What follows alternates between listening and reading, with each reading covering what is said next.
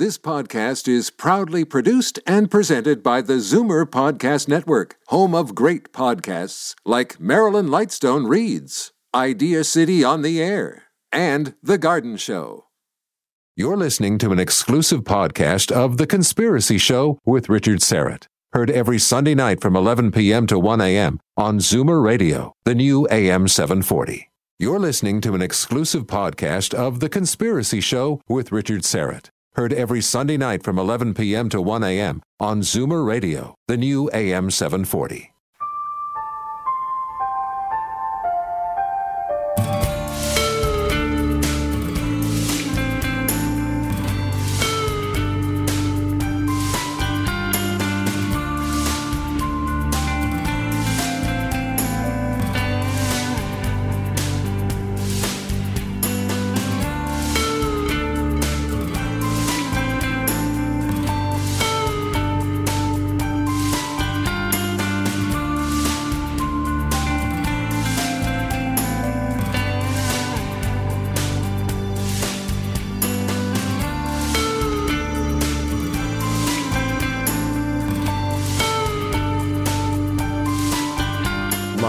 From Toronto, Canada, The Conspiracy Show with Richard Syrett from Zoomer Radio, AM 740. Welcome to the Audio Imaginarium. My name is Richard Syrett. This is The Conspiracy Show. Congratulations, you found us. And before we get started, a big welcome to KBUF AM in Wichita, Kansas. Come on down, a brand new affiliate. And I believe they will be joining the broadcast beginning July the 6th. So in a couple of weeks, we'll say how-do to KBUF AM all over again. Anyway, the hits just keep on coming. I believe we are closing in on about 24 U.S. affiliates. It goes up and down a little bit. We get 25, 26, and then a station in Texas switches to all sports.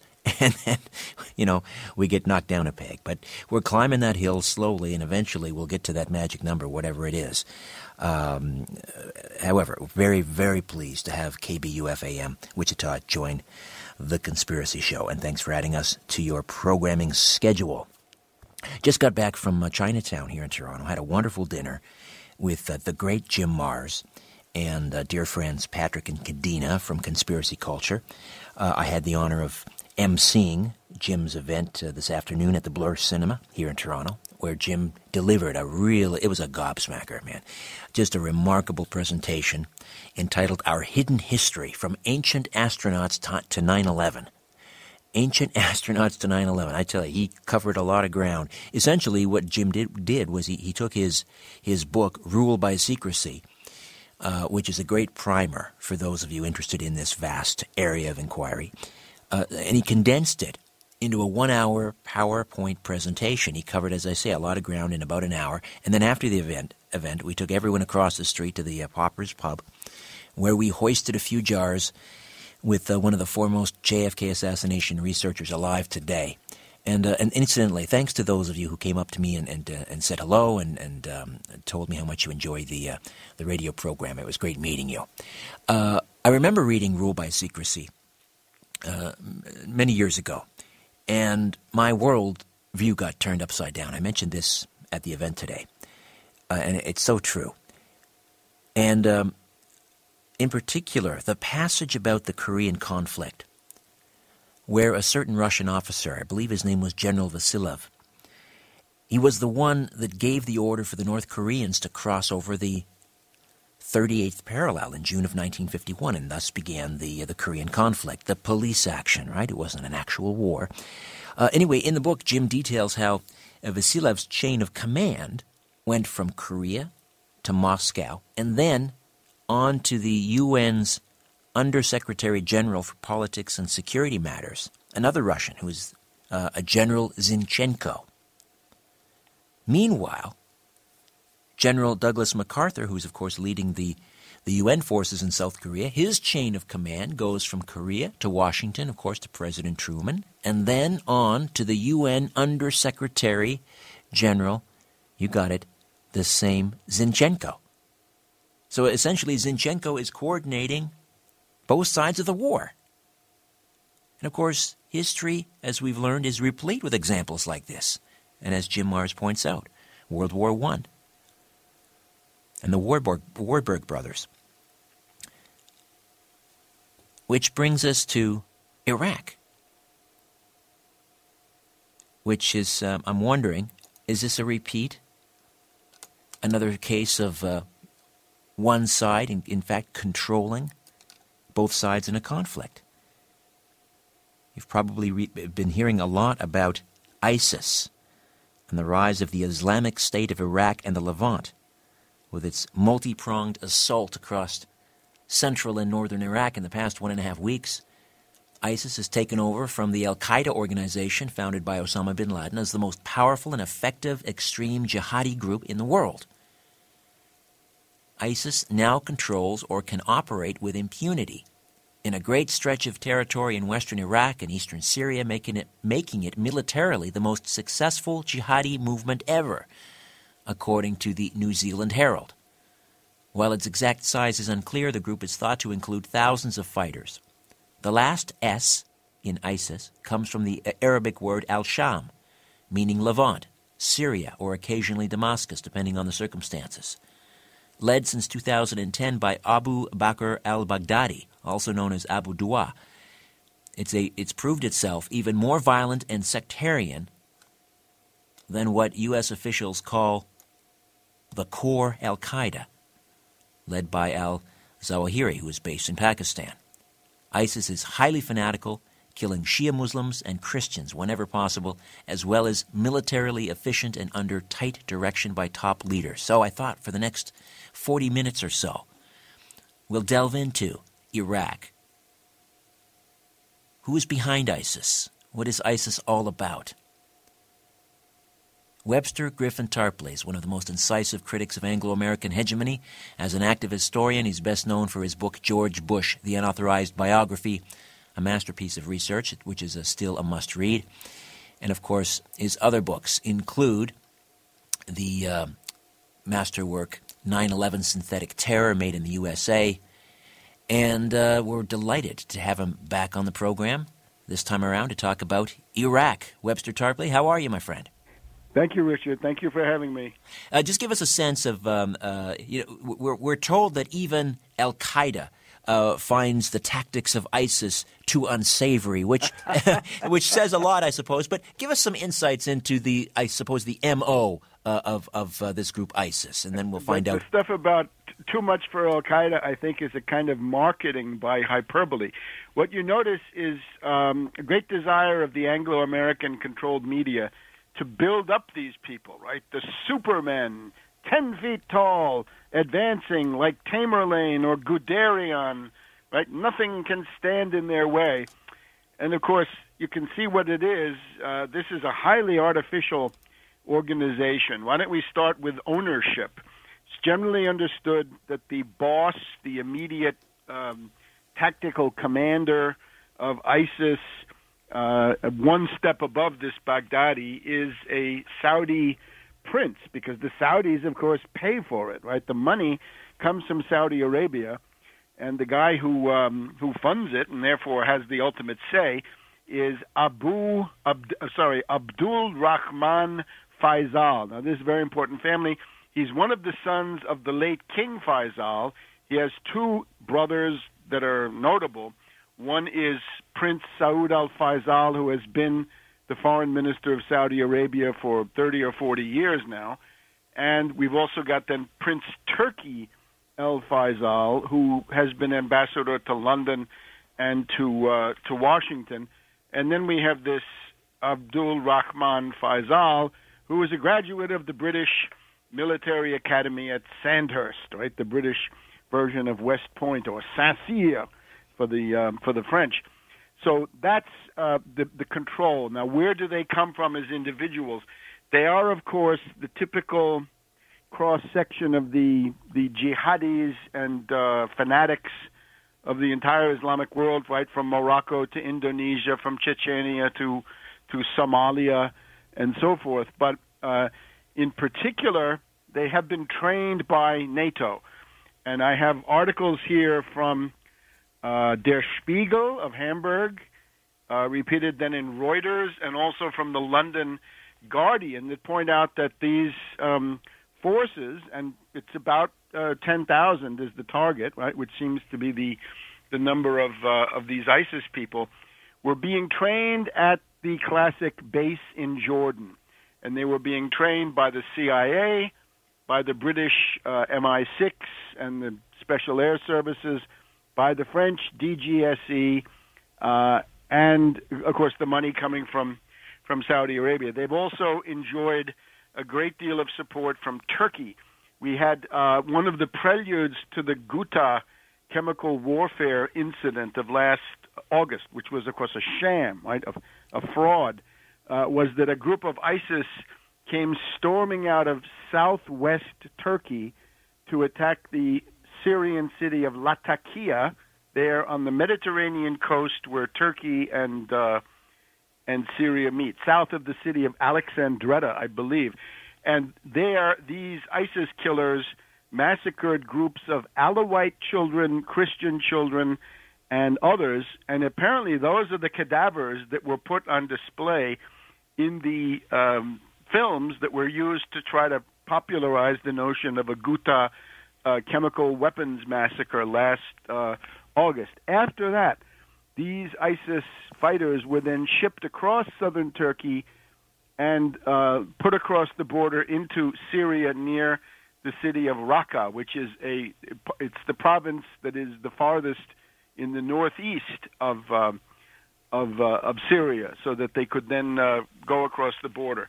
Now, remember that U.S. Ambassador John Negroponte, whose name is synonymous with death squads, right, since his activities in Central America, and his disciple, Ambassador Robert Ford, who superintended the building up of the current crop of death squads in Syria, they had been scheming since 10 years ago, say, or almost 10 years ago, to try to set up a force of ISIS, or, well, in this case, Al-Qaeda-style Sunni, Salafi, Wahhabi, Takfiri fighters that could be used against the governments that they wanted to topple. So this is what has been attacking Assad in Syria, and it's the same operation, which has now gone across the border into Iraq. As far as Baghdadi is concerned, right, he was, of course, a U.S. prisoner of war from 2005 to 2009, and I like to say he has a 4-year degree. He's got a diploma from the U.S. as a brainwashed patsy, because once you're a U.S. POW, I hope everybody realizes that the way you get out of that is you become a double agent working for the U.S., and we've seen that with Kumu in Libya, with Shiri in Yemen, and now with Belhaj also in Libya, and now we've got the case of Baghdadi. These are people that are retooled, reconfigured, redirected to go and attack the people that the U.S. wants them to attack, and they prosper in doing so. So this entire thing is a fraud, you could say, but it's also a fraud that has a certain reality. Now, the other thing I would point to is the notion that the Iraqi forces ran away, and we're hearing about how they all disappeared. There's a very interesting French historian, Anila Khoury, who has proven, I think, beyond any doubt, that the French generals who let the Nazis roll over France with their blitzkrieg in May and June of 1940, most of those generals did this deliberately. In other words, these were French generals who actually preferred Hitler to the French Socialist Party government that they felt was oppressing them. In this case, I would say many of these Iraqi generals are bribed by the CIA. The word we're getting is that the soldiers say, we were told by our generals and by our officers that we should run away. So it starts with the officers. Now, hang on, Webster. I got to jump in here. We've got the music coming up, which is my cue that we're going to head into a break. On the other side, we'll continue to discuss ISIS. Who are they? Who's behind them? Mm-hmm. And whither Iraq? Back with more of The Conspiracy Show. My name is Richard Serrett. Stay a while. We are talking about ISIS. And I don't know if you've seen these videos. But this group, horrifically violent. These professionally made propaganda videos that show ISIS forcing families with sons in the Iraqi army to dig their own graves before they're shot. And the message here seems to be that ISIS enemies can expect no mercy. So we're trying to figure out who is ISIS, who's behind them, and what do they want, what do they hope to achieve. Webster Tarpley is with us, philosopher of history and an author. Let's. I want to go back to the source of this story. You're saying that Der Spiegel and other groups or other organizations, other newspapers in Europe are reporting that ISIS was trained in Jordan. They reported this in March of 2013, that a training camp in Jordan was busily preparing these people. Now, of course, they said, and these are supposed to be non-sectarian, in other words, not Salafis, not Sunni fanatics, but that's, of course, just a slight matter of redirection.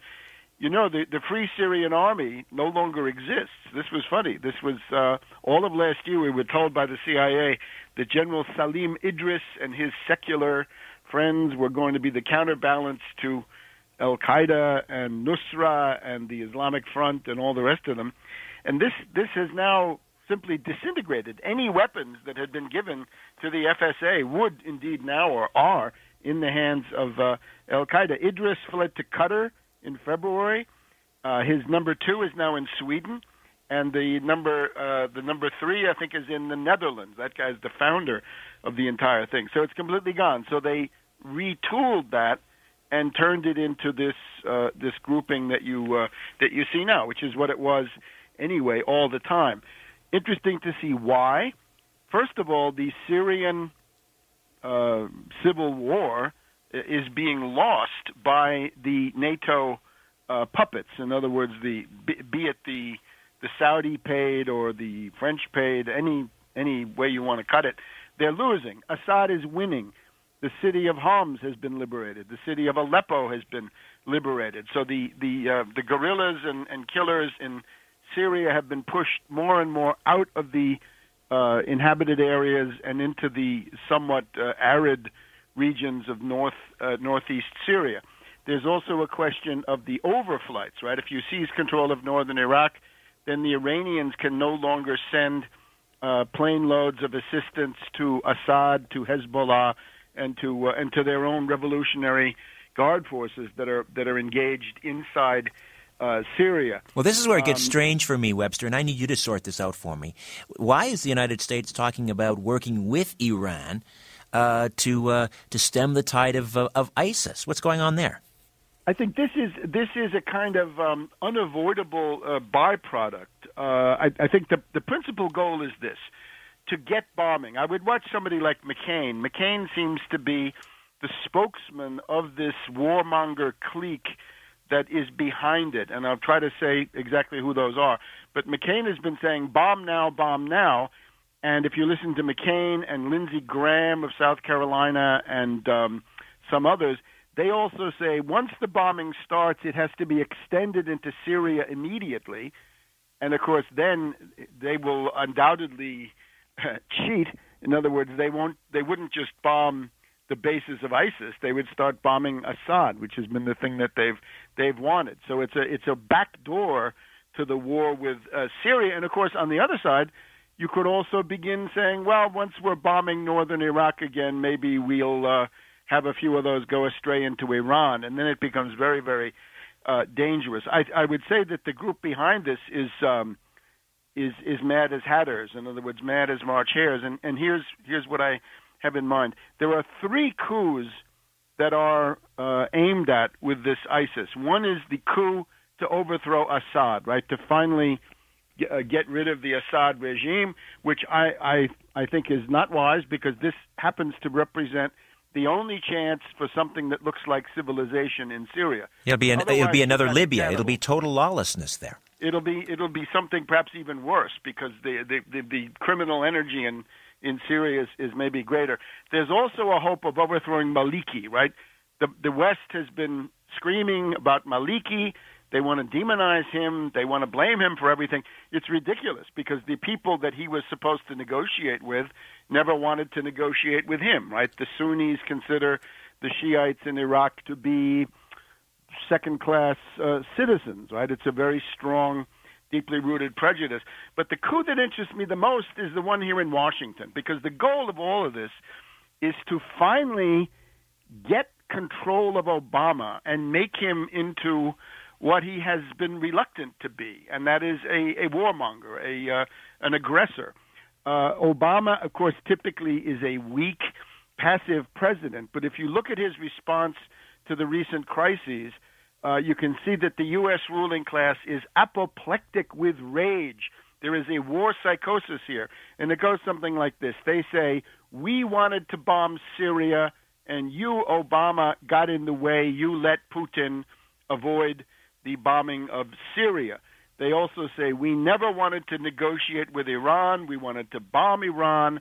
And here again, Obama, you've got this negotiation going, and this is unacceptable. And they're also saying if you hadn't pulled out those troops from Iraq, we'd have more options. We'd have boots on the ground now. Yes, we'd have options. But of course, that was Maliki at the time, right, under domestic pressure, which you can see. You can imagine how much domestic pressure there was. Get those Americans out of here forever, and none of them remain. And that was their position. This was nothing that Obama could change, as far as I can see. There was also quite a bit of pressure of U.S. public opinion saying, no, not 10, not 15, not even 1, get them all out. There's also a huge embassy and quite a few hundred Marines and others. But the other one, of course, that weighs heavily on the U.S. ruling elite is Ukraine, right? They feel tremendously humiliated that they haven't been able to deliver for this neo-Nazi clique in Lvov and in Kiev, that Putin has been able to assert some kind of Russian defensive posture, I would say, right? With his back to the wall after all these years of NATO expansion, he prevented NATO from grabbing the entirety of Ukraine. There is a school in the ruling class that says, put one NATO division into Ukraine. That is Jessica Matthews of the Carnegie Endowment and the board of Harvard University. She says one U.S. brigade and then one battalion from each of 5 or 6 NATO countries. I'm sure Canada will be one of them. If it comes to this, 2 brigades would make one division. So that would be one division. However, the alternate school, Anne Marie Slaughter from the State Department, what a name. I guess her name is her program. She says it's a mistake to attack Putin in Ukraine because he's too strong there. Better to attack him in Syria. And then, lo and behold, now we see something that looks like a plan to bomb Syria. I would simply point out we've had this night of the living dead here. All of the neocons have risen from their graves, and that would be Pearl and Wolfowitz and Max Boot and the entire cabal from 10 years ago, right? The authors of this catastrophic war. And above all, we have Cheney. Cheney assisted now with his daughter, put out in the Wall Street Journal on Wednesday, a tirade which I would read it as a call for a coup d'etat against Obama, quite frankly. Obama's been wrong about everything. Obama's a fool. Obama is blind. And then Obama is betraying the U.S. past and squandering U.S. freedom. It sounds like, will nobody stop this man, right, in the murder in the cathedral. But you get the idea. The goal of this, and McCain has said it, McCain wants everybody out, Kerry out, Rice out, and he wants General Petraeus, the CIA and the Pentagon, in, General Keane, left over from the 2007 surge, in, and Ryan Crocker, who was the U.S. ambassador during the surge. So you get the idea. Crocker says you can't undo an invasion, but you can undo a premature disengagement by re-engaging. And of course, he doesn't spell out what he means by that, but it's clear, right? He wants to start the war anew. And behind this group are the Kagans, right? Kim Kagan, Institute for the Study of War, Frederick Kagan, American Enterprise Institute. This is the surge again. Robert Kagan, top advisor to Romney on foreign affairs, and his charming wife, Victoria Nuland, the foul-mouthed one, right? The blankety-blank, the EU. Right. Let me just recap here. Let me just recap, Webster. So you're saying that it's the old, create the disease in order to offer the cure. So so NATO and their allies train ISIS in this camp in Jordan, unleash them in Iraq and Syria to destabilize in Iraq. In the case of Iraq, it's Prime Minister Maliki. And that will give them the excuse to put boots back on the ground in Iraq, or to maybe it doesn't have to go quite that far. Remember, the goal is a coup in Baghdad, and the coup in Baghdad would be Maliki out, and then they say a national unity government. But what they want is Alawi, the classical U.S. and NATO puppet, Iyad Alawi. He has been prime minister. This, by the way, is another reason that WikiLeaks and Assange were a CIA limited hangout, because if you go back to the WikiLeaks pile, lots of bad things about Maliki, right? Maliki is demonized there, too. So Maliki has been demonized here 6 ways to Sunday. But hasn't Iraq been zombies come out? But hasn't Maliki Iraq under Maliki been a pretty good client state for the United States already? I suppose it's a mixed picture. Just that the U.S., let's call it the rogue network, right? The invisible government, because Obama does not command these people. Rather, they seek to command Obama. They don't want Maliki because he's pro-Iranian. The argument begins and ends with that. If you're pro-Iran, they want you out. Now, of course, as you point out, there is this contradiction that a number of these U.S. characters are saying, well, we want the Iranians to do the dirty work for us. Maybe a couple of things about that. One is that some of the neocons are already trying to push the Iranians out. Max Boot, for example, top neocon and one of the people in the high levels of the Romney campaign. Max Boot has got an op-ed in the Wall Street Journal this week. No cooperation with Iran, demonize Iran, don't let this change. So they're worried about that. And of course, again, once the bombing starts, if it starts, then it might creep into Syria, might creep into Iran. I would also point out Rouhani, right, the head of Iran, is warning the Saudis, saying to them essentially, you are creating a Frankenstein's monster, right? We know you are paying for ISIS, but ISIS will not stop. ISIS is going to come to Riyadh and overthrow you as well. It's like Philippe Égalité during the French Revolution, if you know that one, right? A member of the royal family tried to ride the tiger of the revolution, ended up on the guillotine, head chopped off. So that's what's looking at these Saudi royals. But again, the thing that concerns me perhaps most is the U.S. coup, that you've got this ruling class, and this is not just neocons. This is the humanitarian bombers, the Samantha Power group, the responsibility to protect people. They're part of it. You've got the Islamophobia group led by the neocon Bolton, but you've also got some Clinton Gate people, this law professor Jonathan Turley.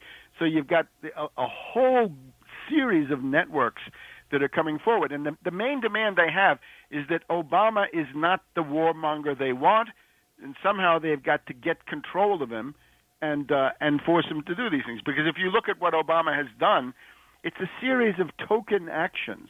He's stalling. He doesn't do this for national interest reason. I think he just sees that it's bad for Obama. If you start a war, then 6 months into the war, you're going to be impeached, right? If you bomb now, you can count the months until you will be impeached and removed from office, because these are Republicans who hate him. And if they get the majority in November in the Senate, then they can quite possibly remove him from office. All right, got to jump in here. Got to jump in here. Webster Tarpley stays with us back on the other side as we continue to drill down on ISIS in Iraq. Back with more of The Conspiracy Show. My name is Richard Serrett. Stay with us. Welcome back. And according to informed Jordanian officials, this is being reported in a number of European newspapers, Der Spiegel in Germany, members of the Islamic State of Iraq and the Levant, or ISIS, which is rampaging across Iraq, apparently trained in 2012 by U.S. instructors working at a secret base in Jordan, and we're learning from Webster Tarpley that they are being funded largely by members of the Saudi royal family. Here we go again. We're being suckered, apparently, once again. But I guess, Webster, the war party has decided that they're not going to be able to succor us with the weapons of mass destruction lie this time. So is that why they've gone to the effort to create this this band of animals, in order to convince or to galvanize public support for some sort of military action? Well, if you look carefully, we're back to 9/11, and the idea that if you allow these takfiris, right, these primitive characters, if you give them a base or a sanctuary from which they can operate, then they'll organize 9/11. And I've written a whole book trying to show how absurd that whole thing is, how this could never be done. And in any case, if you're concerned about that, as you pointed out before, you should be looking at Libya, where large sanctuaries have now been available rather closer to Europe and the sea lanes and so forth. I would say one of the funny things, crazy things from the U.S. point of view, is you're expected to regard Assad of Syria as an enemy. I don't think he is. I think he's fighting against terrorism. If you want to destroy the bases of ISIS, those are in Syria. You ought to work with Assad to destroy those bases. And, of course, Iran is the most stable country in the entire area. It's an island of stability and to some degree of rationality compared to ISIS. On the other hand, you're supposed to regard Saudi Arabia as an ally. Look at this. The Saudi elite, the Saudi royal family, is pouring money into terrorism in Syria and in Iraq, the ISIS, and somehow that's tolerable. I recommend one of the ways to end this crisis very fast, a 24-hour ultimatum by the United States and whoever wants to join in, saying, Saudi royal family, stop it. Stop funding those terrorists. No more logistics, or else you're on your own. You can make your own plans for self-defense. And, of course, they can't do it. And it's also funny when you see Cheney goes through he's got this, as I say, this screed in the Wall Street Journal at midweek, it's one of the most violent tirades against the president. And again, to me, it reads like an invitation to disgruntled military people to be insubordinate, right? To look at the possibilities of a putsch. In Cheney's article, he says, when I talk to people in the Middle East, they say, why are you betraying us? How come you're not supporting us? Let's turn that around. I would say to the Saudis and the Qatar people and the entire Gulf, why are you betraying us by funding terrorism that is undermining this attempt by the U.S., whatever you want to call it, to have some kind of a stable government in Iraq? And again, you got to distinguish between the Obama White House, which is, again, a passive and somewhat timid player, but nevertheless seems to represent a moment of breaking, right? Putting on the brakes, compared to the CIA and these other forces who are raving, and this clique in the Congress around McCain and Lindsey Graham and the rest of them, right? And I think a lot of people can't quite register the fact that Obama might have been Trilateral Commission, 2008, and very bad at the time.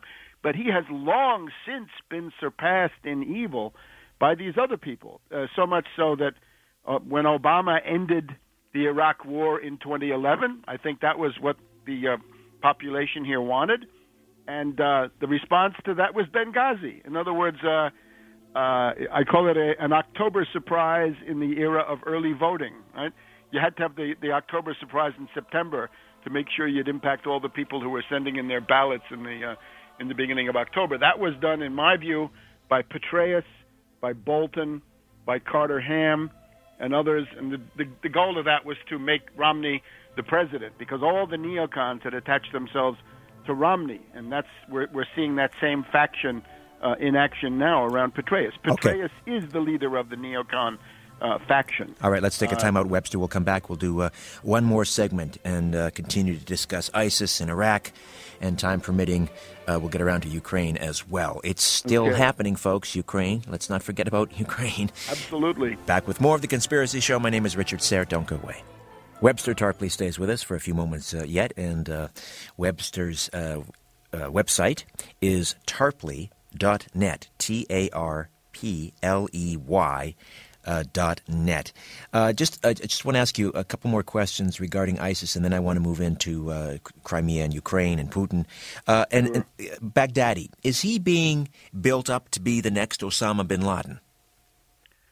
It's possible, but again, remember, he's a graduate of a U.S. brainwashing academy for terrorists. I mean, he doesn't have the Guantanamo Bay degree, but like somebody like Belhaj, right? Belhaj, big warlord in Libya these days.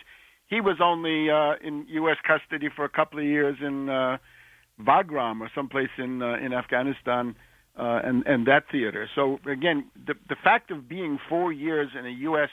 prisoner of war camp and then being let out, this tells you something, and it's the opposite of what the stupid reactionary might think, right? Where reactionaries are all screaming, "Oh, you let them out.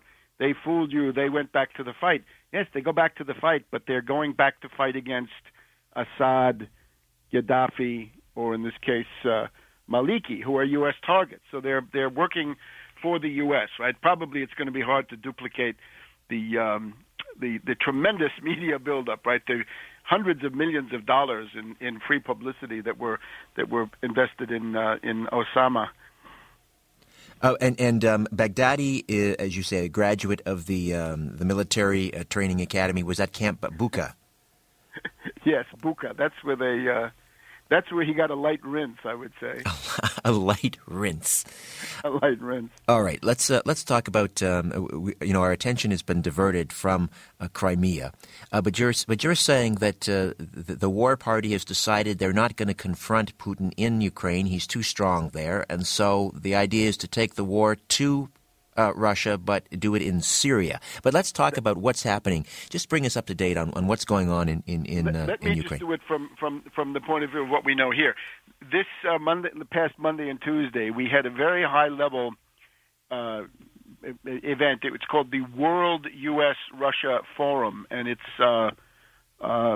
people of a very, again, very high level. We had a former Russian Prime Minister, Stepashin, involved. We had Sergei Mironov, the head of the Equitable Russia Party, represented in the State Duma. We had a former Russian ambassador to Washington. The remarks that I would focus on, those of Professor Stephen Cohen, who is a former professor at Princeton and NYU. He's also the husband of Katrina vanden Heuvel, the owner of The Nation magazine, and Cohen is a reasonable authority on Russian affairs in a time of great madness. And his points were two.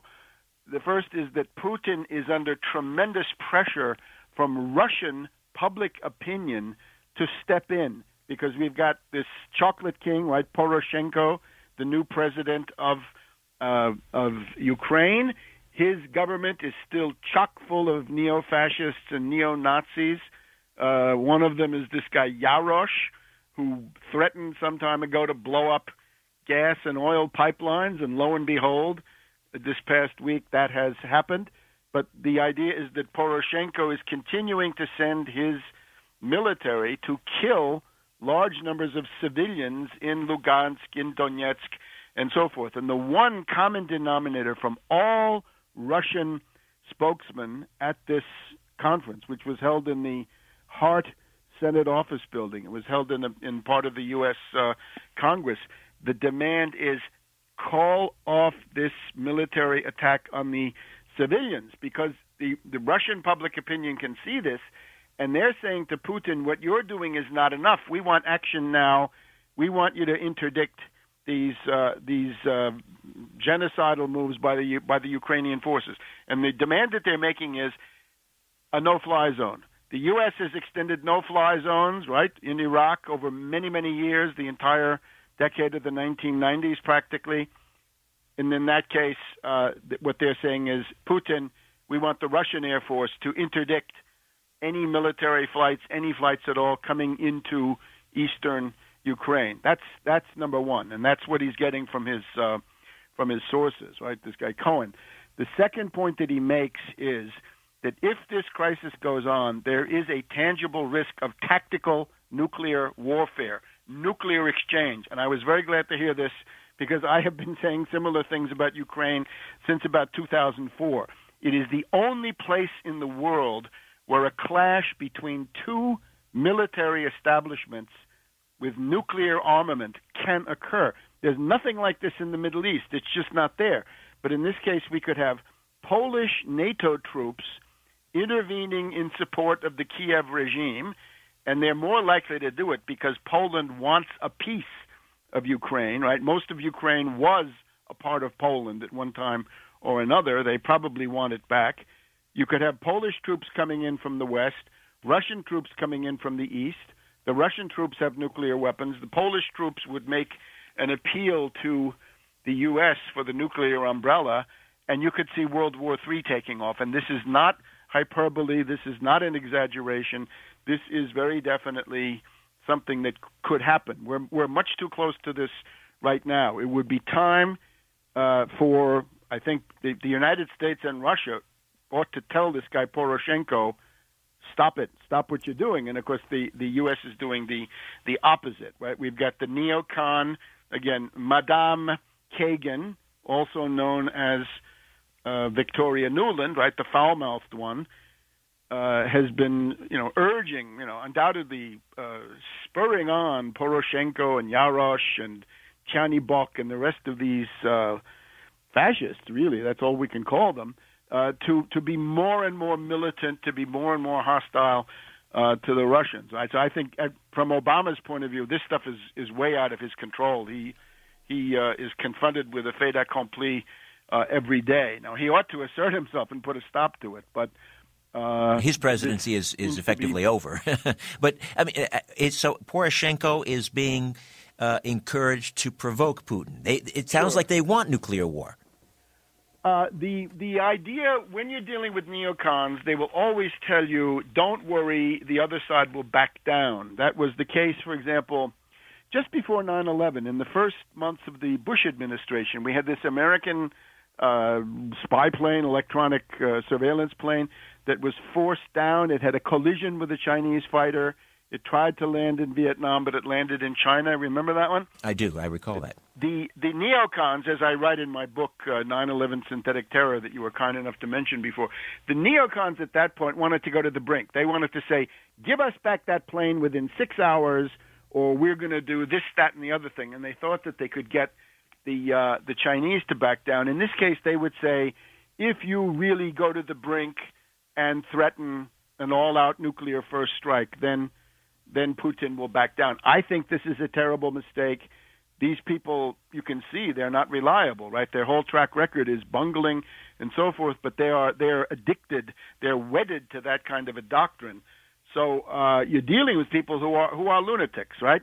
And it's just 100 years since Sarajevo, and I don't know if this was covered in any of your talks there with Jim Mars, but Sarajevo, this was British intelligence acting through various Serbian assets that they had to set off a general European war. I don't think there's any doubt about that. We've got some very interesting accounts that some top people in London were sitting around on that afternoon and they were saying, hey, has the news come in from Sarajevo? Do we have any news on the telegraph and so forth? And then when it came, they went into action. So that was 100 years ago this week.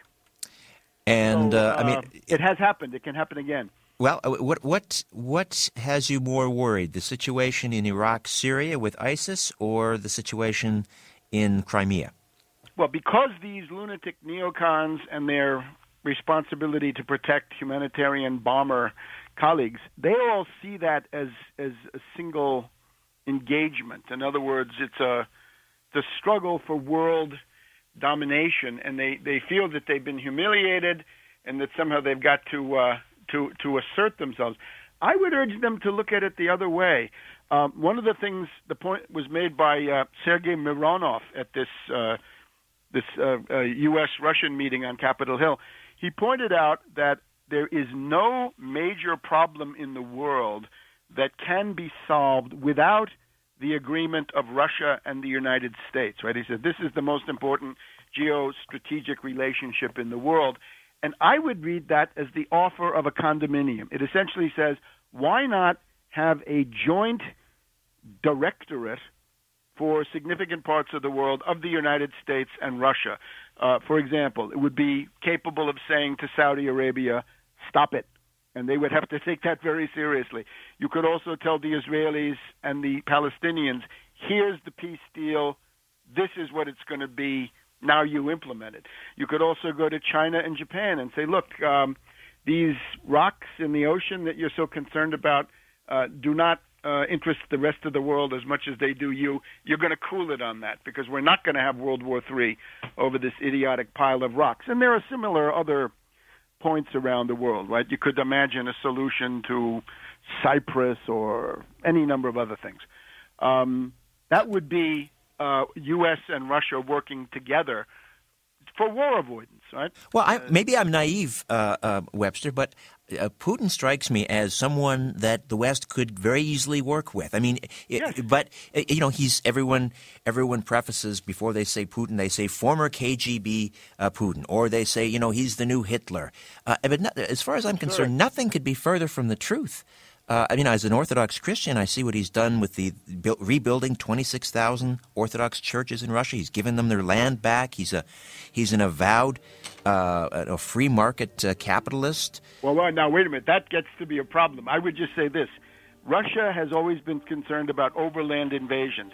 Poland in the 1600s, Sweden in the 1700s, France with Napoleon in the 1800s, Germany and Hitler in the 1900s, all come through White Russia and Ukraine. You have to understand that they have a right to a friendly government there. Oh, absolutely. I agree. They're very concerned about warm water ports, and they don't like Nazi ideology because of the 25 million dead in World War II. No, Putin his position is reasonable. You're right. Absolutely. Absolutely. Listen, I wish we had more time, Webster, but we'll pick it up again. And you're going to join me on Coast to Coast next week. Looking forward to that. Look forward to it. Thank you so much. All right. Tarpley.net. Thanks, Webster. Bye-bye. Bye-bye. RichardSarrett.com. Don't forget to register. And as always, follow the truth.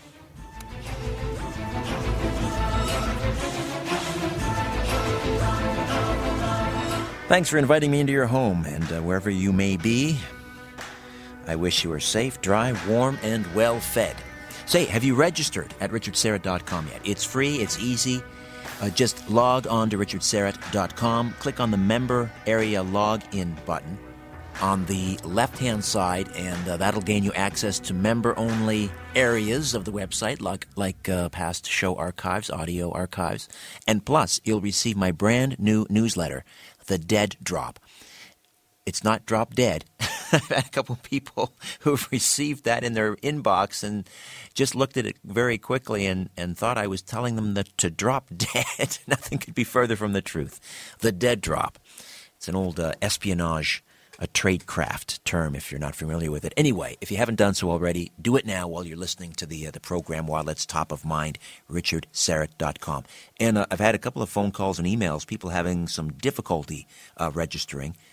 If you are, drop me a line through the website, and I'll try to walk you through it, or I'll contact my webmaster, but I want to make sure that it's as simple as possible, and I think we've constructed it so that it is. Anyway, apparently some people are having difficulty registering. A couple of weeks ago on the program, I was talking with Rosemary Ellen Guiley, who joins us once a month, about this remarkable story of this young boy in the Golan Heights near the Syrian-Israel border. And he's of the Druze ethnic group. And in his culture, the existence of reincarnation is accepted as fact. And his story, nonetheless, had the power to surprise his community. So he was born with this long red birthmark on his head. And the Druze believe, as some other cultures do, that birthmarks are related to past life deaths. So when the boy was old enough to talk, and I believe he's about 3 years old at the time, he told his family he'd been killed by a blow to the head with an axe in his former life. Now, it's customary for elders in the village to take a child at the age of 3 to the home of his previous life if he remembers it. And the boy knew the village he was from, so there they went. And when they arrived in the village, this boy remembered the name he had in his past life. And a village local said the man the boy claimed to be the reincarnation of had gone missing 4 years earlier. So his friends and family thought he may have strayed into hostile territory nearby, as sometimes happens in that region. The boy also, get this, he also remembered the full name of his killer. And when he confronted this man, the alleged killer's face turned white. But he didn't admit to the murder. The boy then said he could take the elders to where the body was buried. Oh, this just gets better and better. And in that very spot, they found a man's skeleton with a wound to the head that corresponded to the boy's birthmark. They also found the axe, the murder weapon. Faced with the evidence, the murderer admitted to the crime. True story. Unbelievable. And this story has stuck with me for several weeks. And here's my dilemma. I put everything through my faith filter, as you know, as an Orthodox Christian. And reincarnation is not currently part of my faith. It doesn't square with the biblical narrative. And yet there is this story of this young boy, and there are enough other examples like this to fill several volumes. And I've also, as you well know, witnessed several past life regressions, and I've seen some things that have amazed me and shocked me. I've even had past life regressions performed right here live on the air, some more remarkable than others. So this subject of reincarnation and past life regression, it fascinates me, but it's also very problematic, and I continue to struggle with it. I know a number of Christians who have no problem with the concept of reincarnation.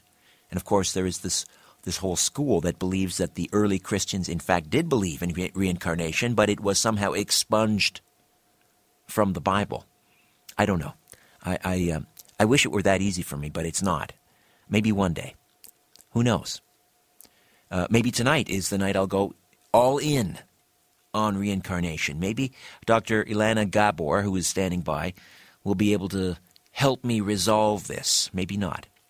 It doesn't really matter, though. I don't need to be convinced. Something's going on with past life regressions, and I don't get tired of talking about it.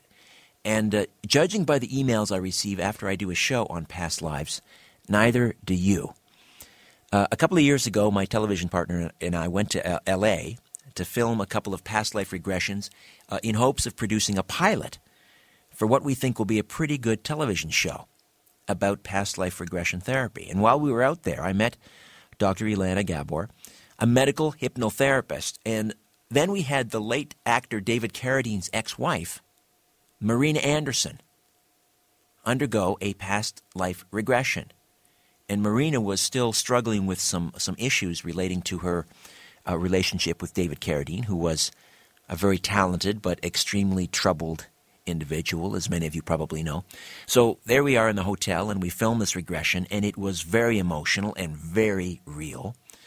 And I was very impressed with Dr. Gabor, and I wanted to bring her on the radio program and ask her about the case of this young boy from the Golan Heights, and talk generally about reincarnation and past life regression. So that's where we're going for the next 45, 50 minutes. Dr. Elena Gabor is a researcher of the subconscious mind and human consciousness. She holds certifications in hypnotherapy, medical hypnotherapy, and hypno-coaching. She's a certified hypnosis instructor. In 1995, she received her license as a medical doctor of stomatology in Europe. This is equivalent of the doctor of dental medicine in the U.S. And later, she specialized in general stomatology. After 10 years of practicing as a medical doctor of dentistry, she redirected her focus towards researching a new field of study, subconscious medicine, the science of the subconscious universe. She's currently practicing medical hypnotherapy in Los Angeles and in Europe, helping thousands of people overcome their health and life challenges and explore their immortality. And she's the author of a brand new book entitled Home at the Tree of Life that sheds light on the mysteries of consciousness, life and death, and the underlying causes of physical and mental conditions. Dr. Gabor, welcome to The Conspiracy Show. How are you? I'm very good. Thank you. How are you, Richard? I'm very well, thank you, and it's good to speak with you again. It's been a few years. Yes, thank you for inviting me. I'm very happy to be on your show. Well, congratulations on the new book. But first, Thank you. I'm sure you're familiar with this story of this young boy from the Golan Heights. I just wanted to get your take on that. You've probably heard many similar stories, I'm guessing. Yes. What? Past lives seem to be a reality for my clients. We explore them for the purpose of healing. In past life regression therapy, it doesn't really matter if those memories are really past lives or they're just metaphors of the mind. It matters that the clients are able to resolve their current challenges. So whether those experiences are really past lives or not is not really important from my perspective. What I discovered, though, is that they're not actually past lives. They're simultaneous existences. Souls live simultaneous lives. There is no time, as we've created time in this reality. So basically, all the lives happened at the same time. In other words, there's no past or future, there's only now. Yes, exactly. But because we are, in essence, prisoners of the space and time, we perceive a past and a present. So in our minds, we had past lives, but you're saying that the soul exists simultaneously. So we're... Yes, exactly. This is what quantum physics is starting to point out, that consciousness is non-local, that all experiences happen simultaneously. That's a difficult thing to wrap one's head around, isn't it? Well, I have an interesting comparison to make us easily grasp that concept. If you think of a river, let's think of Mississippi River in U.S.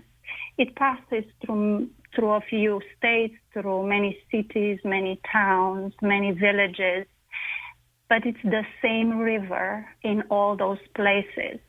The soul is a river of consciousness and energy that passes through all those lives at the same time.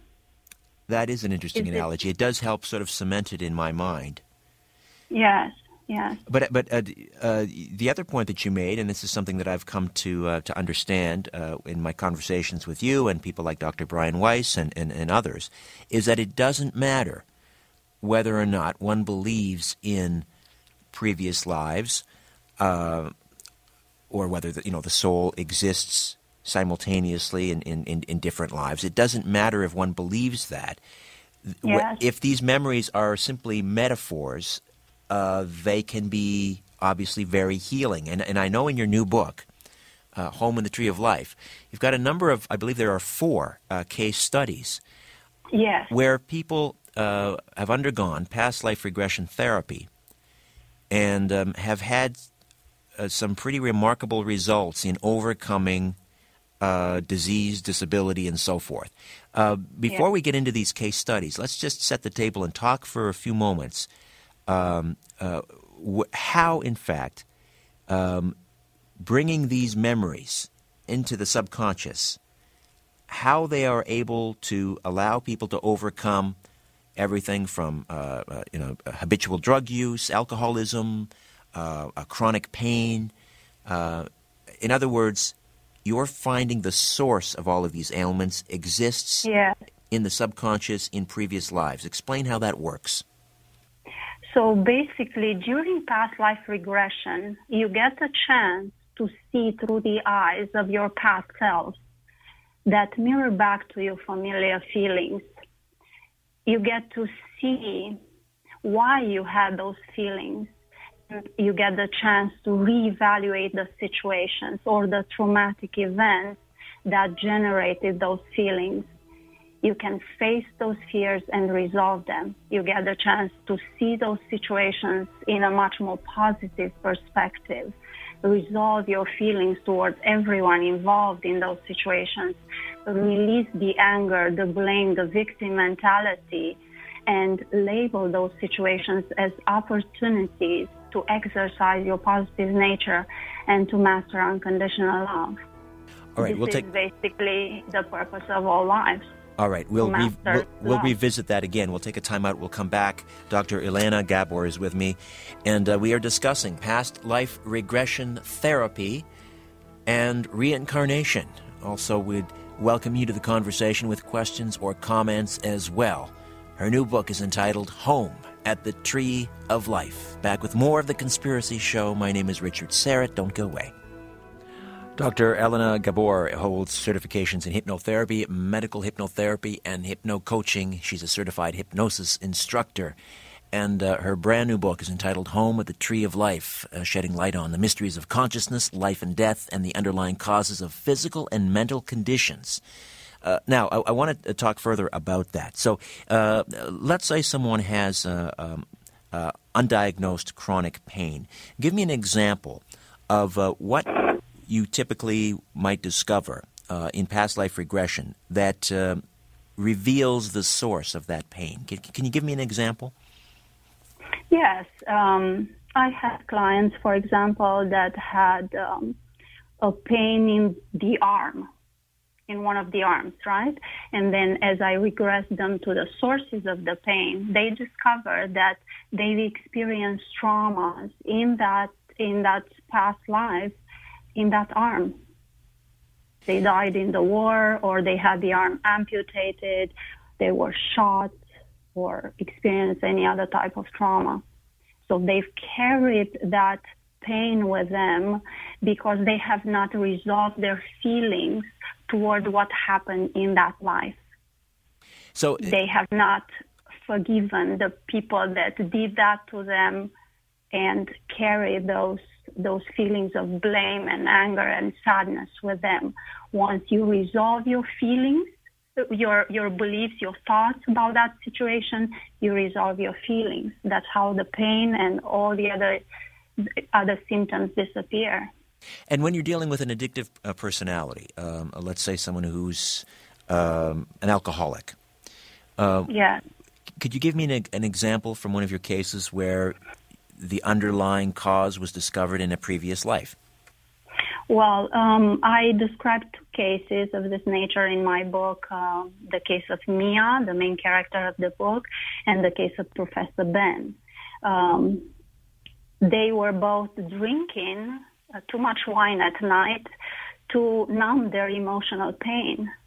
So as I guided, for example, Mia to discover the sources of her emotional pain, basically depression, suicidal thoughts, anxiety, negative thinking, and so on. She had a lot of issues. She went into several past lives that presented powerful lessons for her about love and positivity that made her feel again love. For example, she saw life, a very happy life for her, that she lived in France in the 1800s.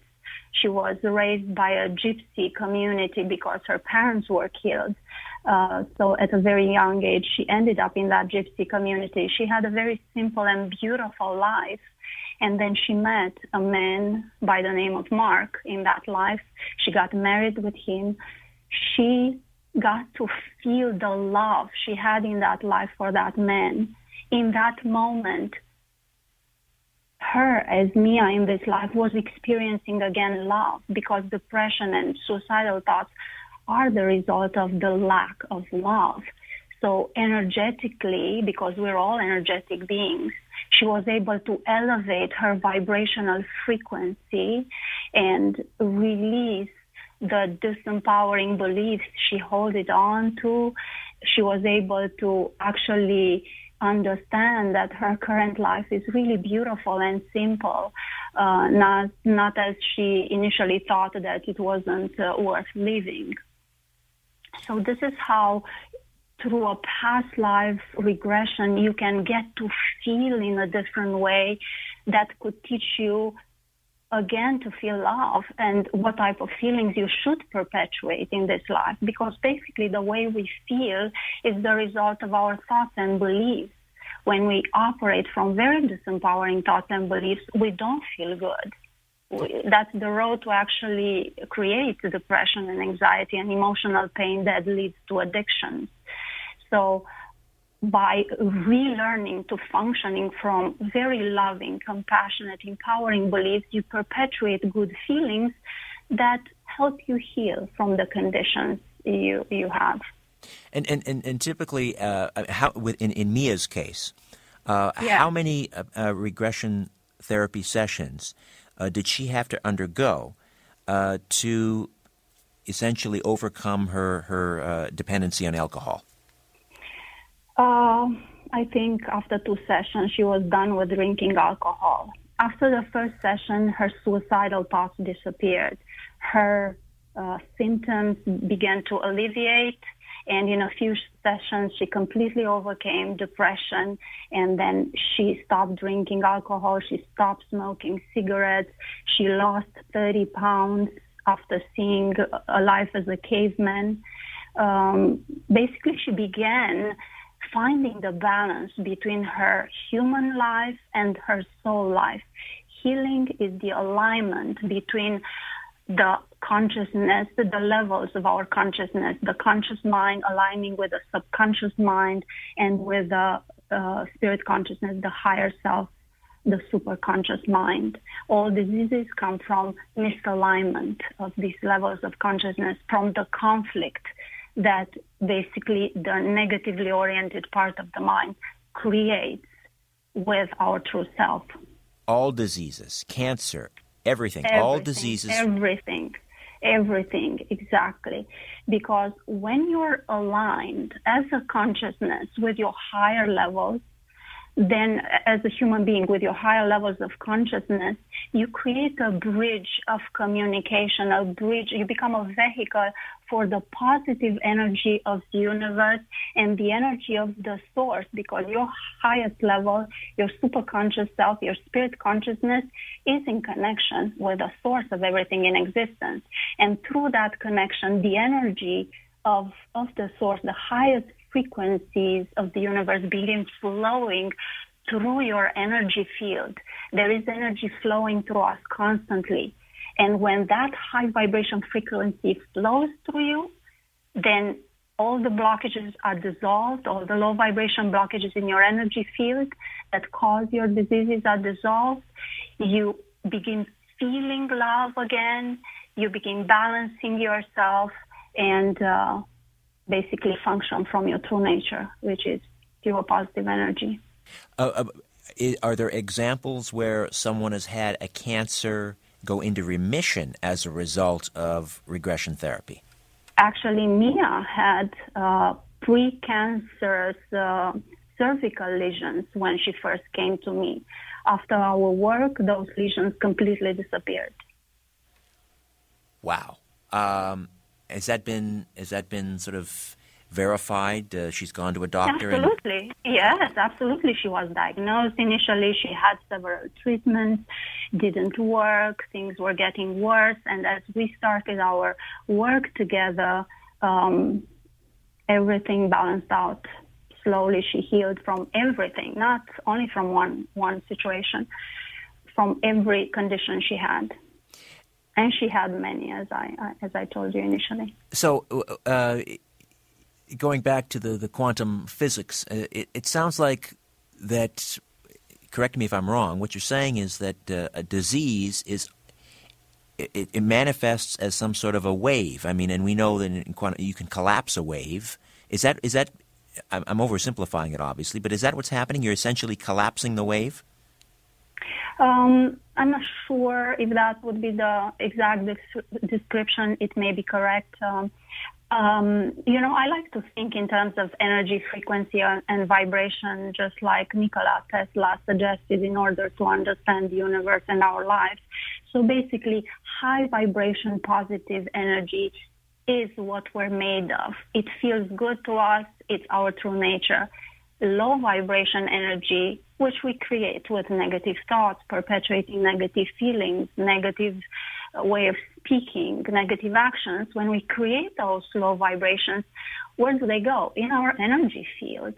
Slowly they accumulate, they block the positive energy flow through the body, and that's how our organs are unable to function properly anymore.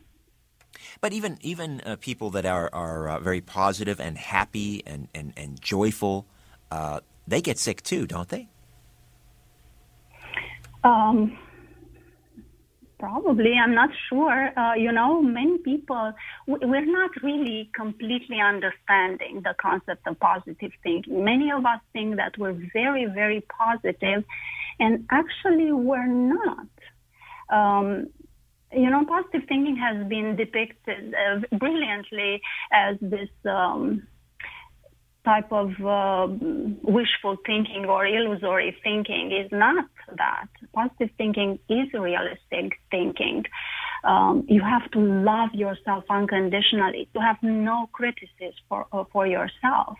So very few people love themselves unconditionally. When you don't love yourself, you identify yourself with a negative ego, you create conflict between your levels of consciousness, and that's how you create diseases. Positive thinking means to have unconditional love for everyone, to evaluate every situation in a realistic way, look at the lesson that situation provides, learn every lesson life provides, do the best you can next time, and resolve all your feelings towards everyone involved. Carry no baggages with you of negative feelings. That's what positive thinking is. Now, if in a previous life that if you are regressed, and in this previous life it's a very traumatic experience. Let's say you died a very violent death, or you were abused in that former life. Is it not traumatic and injurious to the person to re-experience all of that? No, it's not like reliving that life. It's like watching TV and seeing a story on TV. Yes, many people cry, in the sessions, but it's not a really traumatic way of experiencing. It's a beautiful way, actually. You feel really good. You see your life in a totally different perspective once you go through a past life. Right. And how does one prepare oneself? Let's say, for example, someone like myself, who's never undergone a past life regression. I have, as you know, I think I've talked to you about this, I have great trepidation about doing that for a whole host of reasons.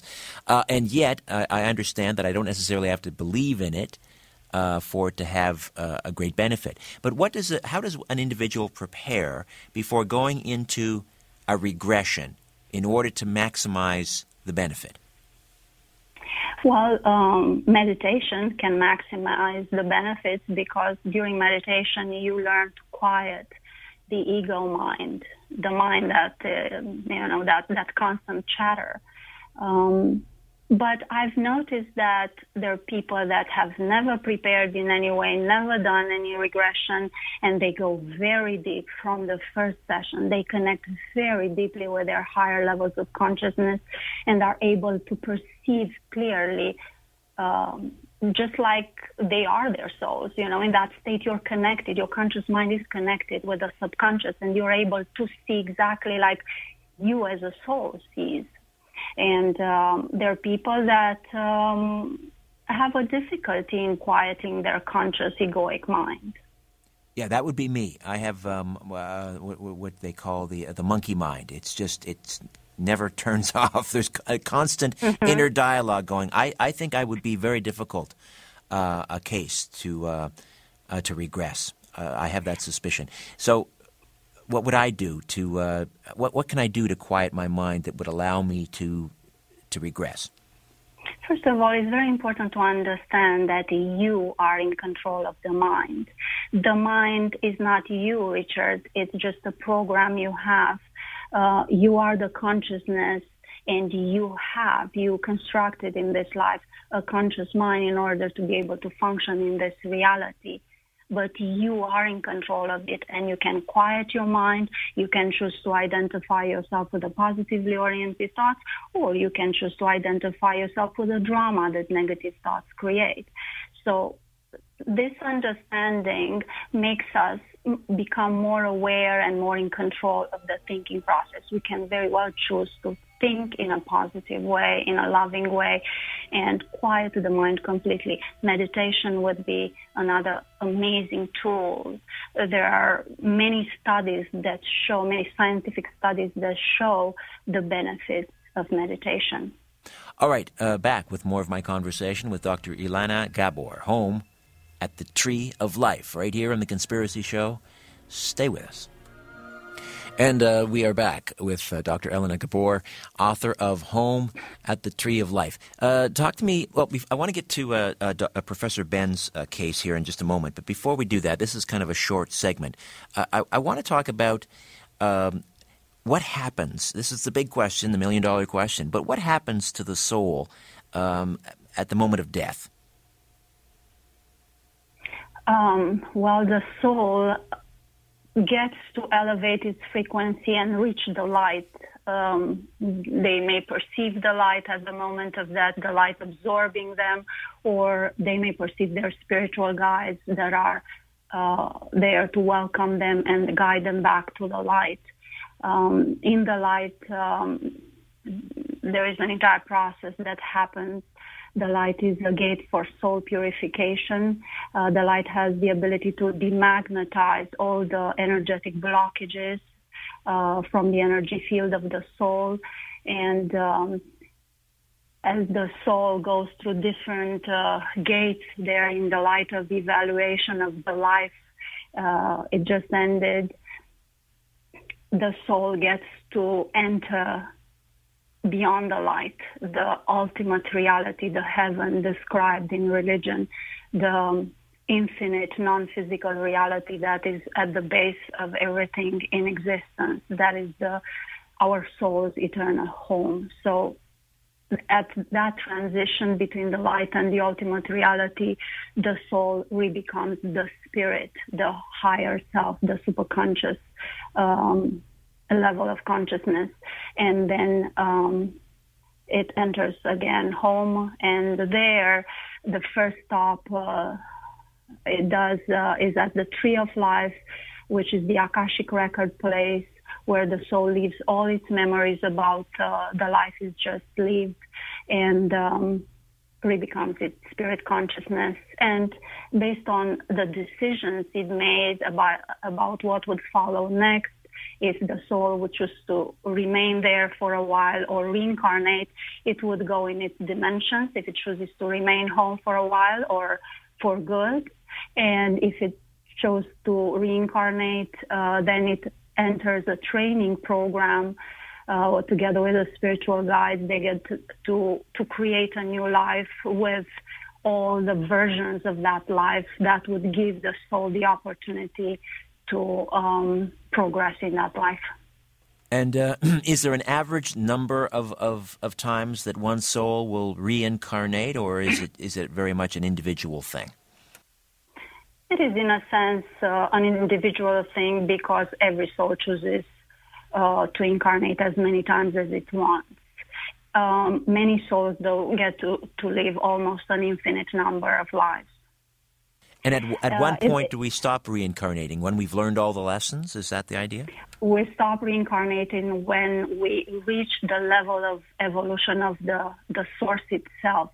When we reach that vibrational frequency, we reunite with the source again. Can you tell, we often hear that expression, oh, you're an old soul. Can you tell when you meet someone roughly how many times they've been around, how many rodeos they've had, in other words? It is hard to evaluate that. It is very hard, but yes, you can identify an old soul. It's usually a person who has a lot of love for people, a lot of unconditional love, and has a lot of forgiveness, a lot of kindness, a very, very supportive, loving person. How long does it take? What is the waiting period in terms of when someone dies before they reincarnate again? Is it a matter of minutes? Is it months? Is it years? I guess it's a matter of at least a few months, because you stay in the light. When you die, you stay in the light for about a few months, although it seems that just minutes have passed. For the soul, time has a different meaning. But for us, months pass until they reach home again, that ultimate reality. And why is it that some people, for example, this young boy who resides in the Golan Heights, why is it some people seem to have distinct, vivid, detailed memories of previous lives without the aid of regression, while others do not? Because that soul was able to constantly go into that life. Those lives happen simultaneously. They continue to exist parallel with our current life. And for some reason, the soul, probably because the soul wasn't at peace with what happened in that life, was keep going in that life, and that information was surfaces in the conscious awareness of that boy. And do young children generally have memories of a previous life? We often hear kids, even my own children, I know when they were very young, they would say things that sort of made me wonder whether or not they had some memory of a past life. Do children at a very early age tend to remember previous lives? Yes, and it's because the conscious mind is not the mind that we're born with. We're born with a subconscious. It takes a while to form the conscious mind. So basically, very young children function from their subconscious, and at the subconscious level, they're able to access other lives. So they talk freely. It's a reality for them. Only after humanity imprints its beliefs on you, when your conscious mind begins forming, slowly you start functioning from your conscious mind and disengage from your subconscious. All right, we'll take a time out. When we come back, we'll talk about Professor Ben, one of the fascinating case studies in Dr. Elena Gabor's new book, Home at the Tree of Life, right here on The Conspiracy Show. Don't go away. Dr. Elena Gabor stays with us, and again, the book is entitled Home at the Tree of Life. The Orthodox psychiatric community and practitioners, this must just drive them nuts because, you have people like, the classic example, someone like Woody Allen who brags about being in psychoanalysis for 50 years and, obviously it hasn't worked. And yet with a couple of past life regressions, Woody Allen could shed himself of a lot of that neuroses. Of course, he probably wouldn't make funny movies anymore. But, what is the reaction from the mainstream psychiatric community? Are they embracing this, or do they think that it's a bunch of hocus pocus? It's up to each and every person. There are people that are very open. They actually use hypnosis themselves. I've been to a conference in December last year, and I was shocked of how many psychiatrists and psychologists got the training in hypnosis, and they were using hypnosis in their practices. So there are a lot of them that very much believe in these things, and there are a lot of them that are not really aware of the benefits, that they haven't studied it. They did not spend enough time to actually form an opinion on this. Let's take a few moments, and we were talking about Mia, one of your case studies. And now, I believe Professor Ben also struggled with alcohol. What else can you tell us about that case? Professor Ben had an amazing life. So he reviewed an amazing life. Initially, he reviewed a life in which he killed himself, and as a result of that regression, his suicidal thoughts disappeared. And I want to mention that these people went through psychotherapy, years of psychotherapy, years of medication, and it did not work for them. And then at some point, Professor Ben saw a life as a Roman soldier. That was a very interesting life. I've never had any other case like this. He saw himself living as a Roman soldier, marching with the Roman legion.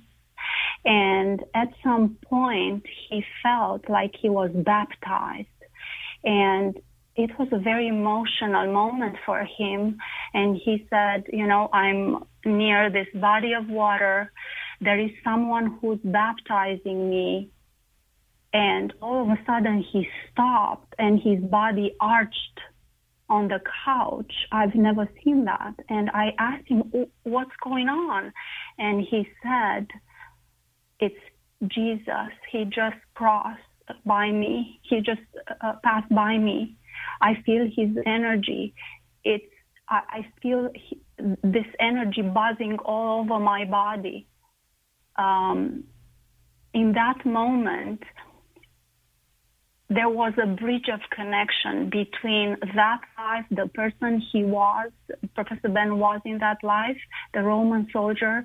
There was an energetic bridge of connection with his current body, and the energy that emanated from Jesus passed through him and healed him of depression, of the need to drink alcohol, sadness, and negative view he had on life. That was really fascinating. And Professor Ben, if memory serves, was a pretty hopeless alcoholic, was he not? Not hopeless. He was drinking a few glasses of wine every single night to basically numb his pain. He is actually chief of department at one of the most famous universities in the world. He's a successful university professor, traveled all over the world. He is very accomplished. But he had developed a physiological dependency on alcohol, is what I guess is what I'm saying. Yes, exactly. And so to break that in a few sessions, again, just yes, it is amazing. It is unbelievable. I'm still in shock of how easily you can resolve your challenges. Is anyone taking this therapy into the prisons? Imagine the work that could be done with hardened criminals. I'm wondering whether that's been... Yes. Well, I really believe that training the people to function from positive beliefs, to have unconditional love for each other, would reduce the criminal activities. Now, if I might be so bold, and I hope I'm not asking too personal a question, but I mean, have you undergone regression therapy yourself to overcome some obstacle in your present life? Yes, I've seen many of my past lives obstacles. Well, I had fear of heights. I've seen past lives about that, and I feel much better now.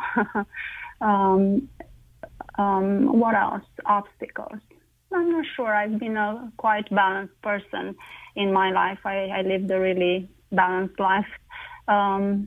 They were interesting lessons I saw in those lives. Actually, my past lives were for the purpose of exploration of who I truly am as an eternal being, to rediscover all those facets of my greater self. And can you give me some indication of who you were in previous lives? I've seen lives as spiritual teachers.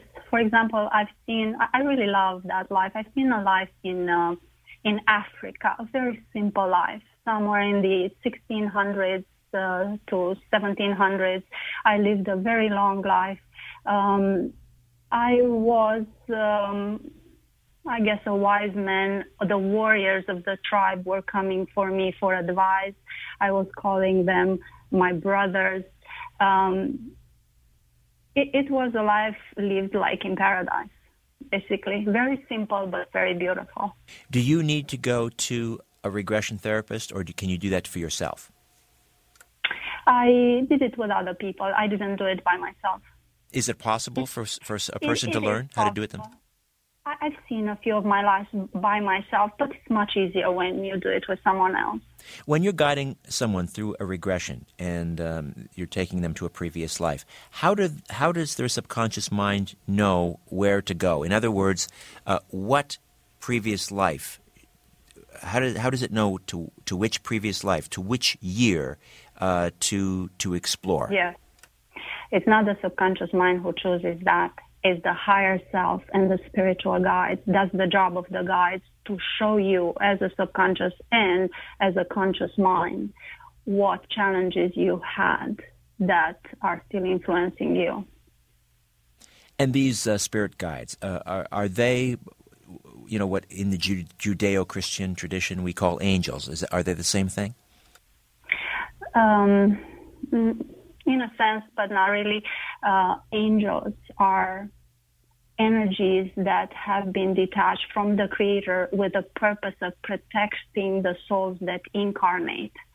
They don't reincarnate. They don't go through human lives or any other lives. The spiritual guides are highly evolved souls with great experience in incarnation. So every human being has spiritual guides,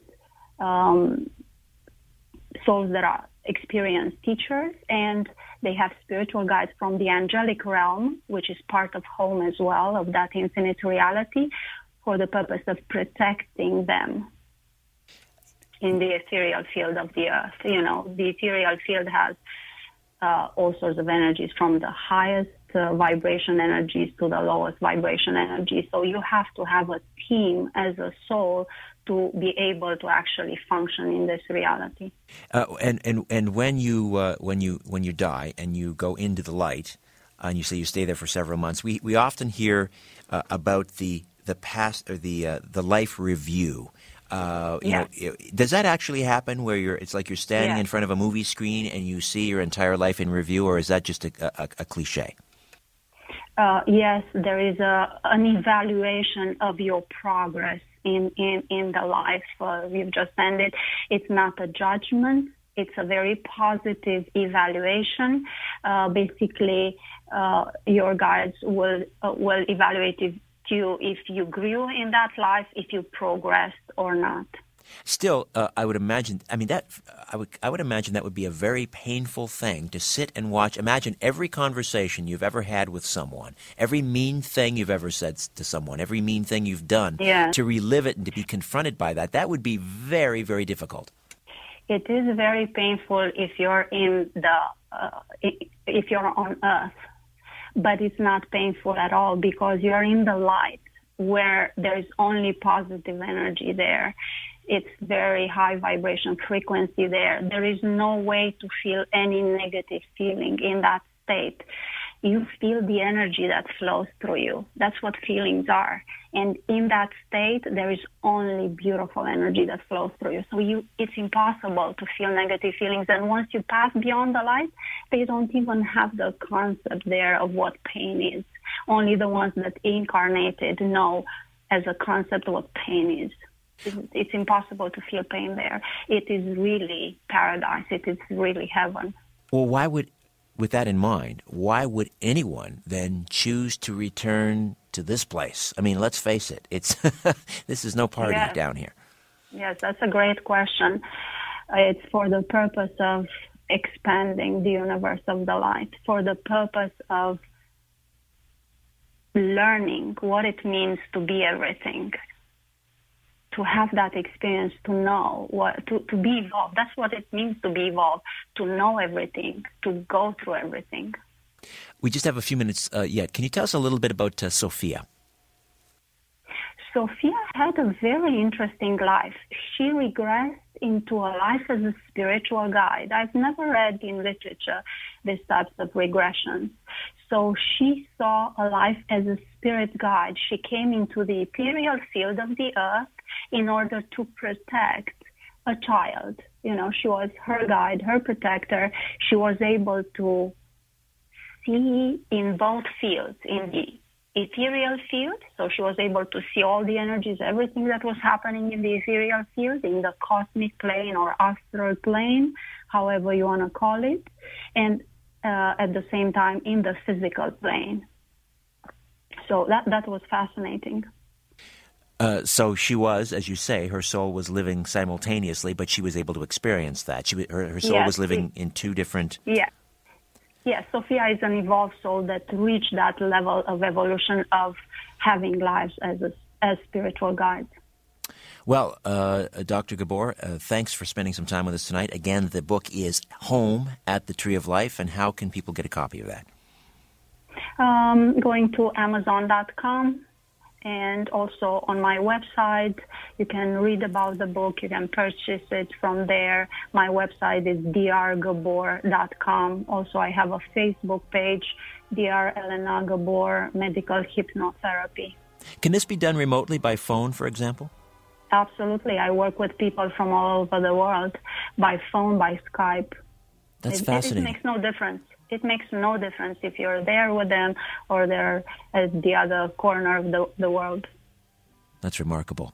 Well, listen, again, thanks for spending some time with us, and we'll do it again sometime. Thank you. You're very welcome. It was a pleasure. Dr. Elena Gabor, Home at the Tree of Life, and the website, drgabor.com. That's drgabor.com. Thanks to Tim Spreen for production. We'll be back next week with a brand new show. Not sure what's on tap, but I'll promise you it'll be a good one. In the meantime, don't be afraid. There's nothing concealed that won't be revealed, and nothing hidden that won't be made known. What you hear in the dark, speak in the light, and what I say in a whisper, proclaim from the housetops. Move over, Aphrodite, I'm coming home. Good night.